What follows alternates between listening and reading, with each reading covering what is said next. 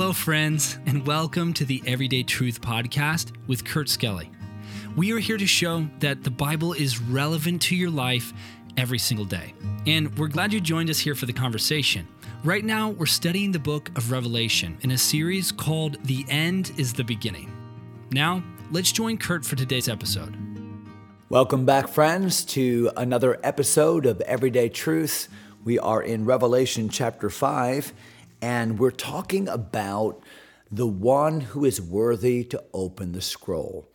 I love that, I don't know if you've heard it, that Andrew Peterson song, Is He Worthy? He Is. If you've never heard that song, wow, what a great song. And I found myself humming it yesterday after the Bible study here.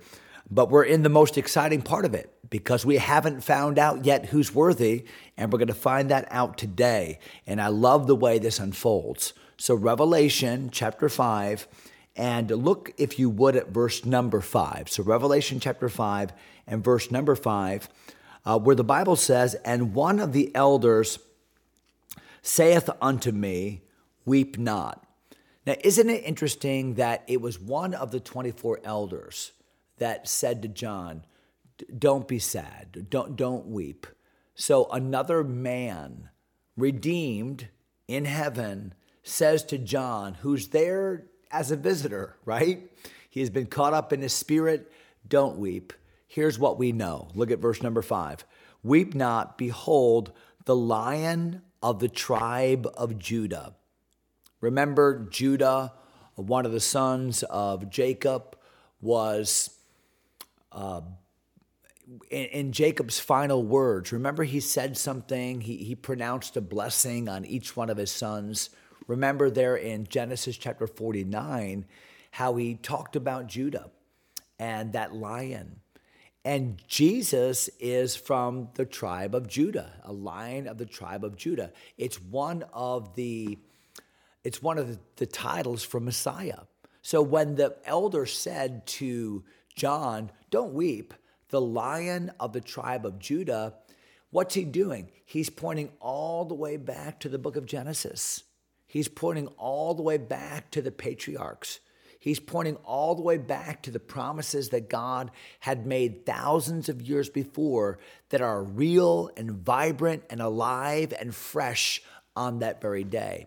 Never buy into this notion that just because something hasn't happened today or tomorrow, that means that somehow God has forgotten. Remember, the Bible says the Lord is not slack concerning his promise, as some men count slackness, but is long-suffering to usward, not willing that any should perish, but that all should come to repentance. And God has reasons for his delays, and God's timetable is not ours. And I find it very interesting that when Jesus comes on the scene to read this scroll, he comes on the scene at just the right hour, just the right time. God's never late, he's never early. And the way he's introduced is as that Messiah who is introduced all the way at the beginning. That's why the Bible sometimes is called the redemptive narrative of God. Why? Because from Genesis all the way to Revelation, the book that we're in, the story has been about Jesus. The story has been about God's plan to rescue man through the mediatorship of his Son, the Messiah, the Christ, the Lord Jesus himself. What a great drama that is. History is his story. We all know that. And the Bible says in John 5:39, Jesus said this about himself, "Search the scriptures, for in them ye think ye have eternal life, and they are they which testify of me." So what is the Bible all about? The Bible's all about Jesus. It's about the redemption that we have in him. And here on the grand stage of heaven, in the very throne room of heaven, the epicenter of the universe, we find the Lamb of God, the Lion of the tribe of Judah entering. But watch what else it says. I'm getting ahead of myself. Verse number 5. Behold, the Lion of the tribe of Judah, the root of David. So now we go from the patriarchs to the time of the kings, the time of the monarchy, another name for Jesus, the root of David. And by the way, that term, root of David, was used specifically by Isaiah in Isaiah chapter 11. So not only does this cover the time of the patriarchs and the time of the monarchy, but really because Isaiah wrote about it, the time of the prophets. Isaiah wrote in the 700s BC. The Bible says, the Lion of the tribe of Judah, the root of David, hath prevailed to open the book. So there's the worthy one. The worthy one is Messiah himself, the only one worthy. Look at verse number 5 again. He is worthy to open the book and to loose the 7 seals thereof. Verse number 6. And I beheld, and lo, in the midst of the throne and of the 4 beasts, and in the midst of the elders stood a lamb as it had been slain. Now, does that seem like a little bit of a non sequitur to you? Because think about it. Here's John weeping. Here's John just absolutely beside himself because this scroll has been offered. This will, this testament of God. And nobody can read it. Nobody can open it. Nobody is worthy. The summons has gone throughout all the world, heaven and hell and earth itself, and nobody is found worthy. And John is completely crestfallen by this. And one elder says to him, no, there is one worthy. There's one that has prevailed. It's the Lion of the tribe of Judah. It's the root of David. It's Messiah himself. John would know. And if anybody knew Jesus, John knew Jesus, right? He laid his head upon his breast. I mean, John knew Jesus. So this must have caused great excitement. And he's going to see the Lion. He's going to see the root of David, David the king. And when he looks, what does he see? He sees a lamb. Isn't that odd? He was introduced as a lion. He was introduced as a king. But when he looks and sees, he sees a lamb. You can't have a more defenseless creature than a lamb. A lamb is known for being docile. A lamb is known for being vulnerable. A lamb is known as one needing protection. And the Bible says, here he stands as a lamb, but not just any old lamb. Look at verse number 6.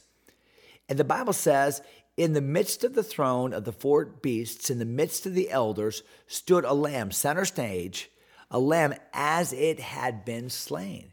So think about it. The lamb is standing.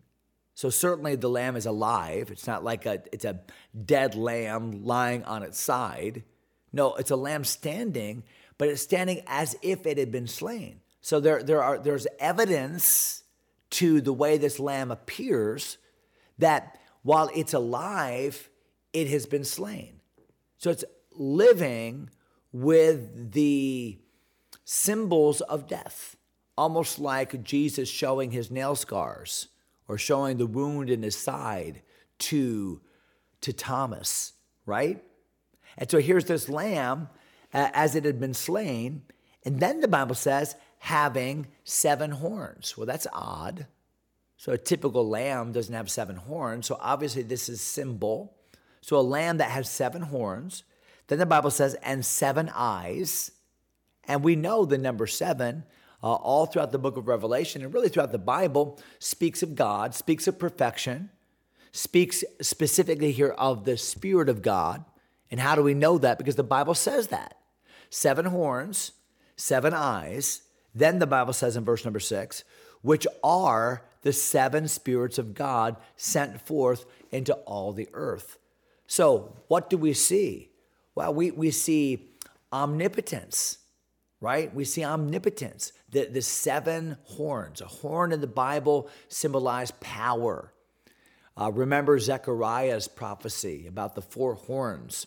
And Zechariah's prophecy about the coming Messiah, the Messiah of power. So here is a lamb, but not a defenseless lamb, not a docile lamb, a lamb that's been slain. So certainly a sacrificial lamb, a lamb that has effected redemption's price in that sense, but a lamb that is powerful, the 7 horns, all powerful, 7. And then a lamb that is omniscient, eyes speak to understanding and to seeing, to knowing. And so a lamb that is all powerful, omnipotent, a lamb that is all knowing, omniscient. And then a lamb that represents the 7 spirits that go into all the earth, omnipresent. These are characteristics of only God. So we're seeing the triune God again, aren't we? Why? Because we're in the throne room, there's God. We see the Son of God who has emerged, the Lamb of God. And then we see the Spirit of God represented. And all of them separate, but one, co-equal, co-eternal, omnipotent, omniscient, omnipresent. What a great picture of God. And what a great specific picture of the person of Christ, of Messiah, this Lamb. Was it not John the Baptist that said of Jesus, "Behold, the Lamb of God, which taketh away the sin of the world"? He was introduced in his messianic role by his forerunner as a lamb. Remember what the Apostle Paul said to the church at Corinth? Said that even Christ, that's Messiah, our Passover, is sacrificed for us. He is Passover, the lamb. He is the lamb slain for us, the lamb slain. So what do we see? We see so much in this passage. We see redemption, but yet we see also the eminency of God. It must have been a colossal scene for John to see all of this. One more verse I think we'll have time for. Look at verse number 7. And he came and took the book out of the right hand of him that sat upon the throne. The Son came and took the scroll from the Father. Why? Because he is the one that is worthy. Why? Because he fulfilled the Father's plan. He paid the price of redemption. He has the power. He has the knowledge. He has the worthiness to do what nobody else could do. That's why it's so important when we talk to people about salvation that we point only to Jesus. Why? Because we can only be made worthy by one who is worthy. And Jesus was the one as the Lamb of God that took our place. He was worthy. He was spotless.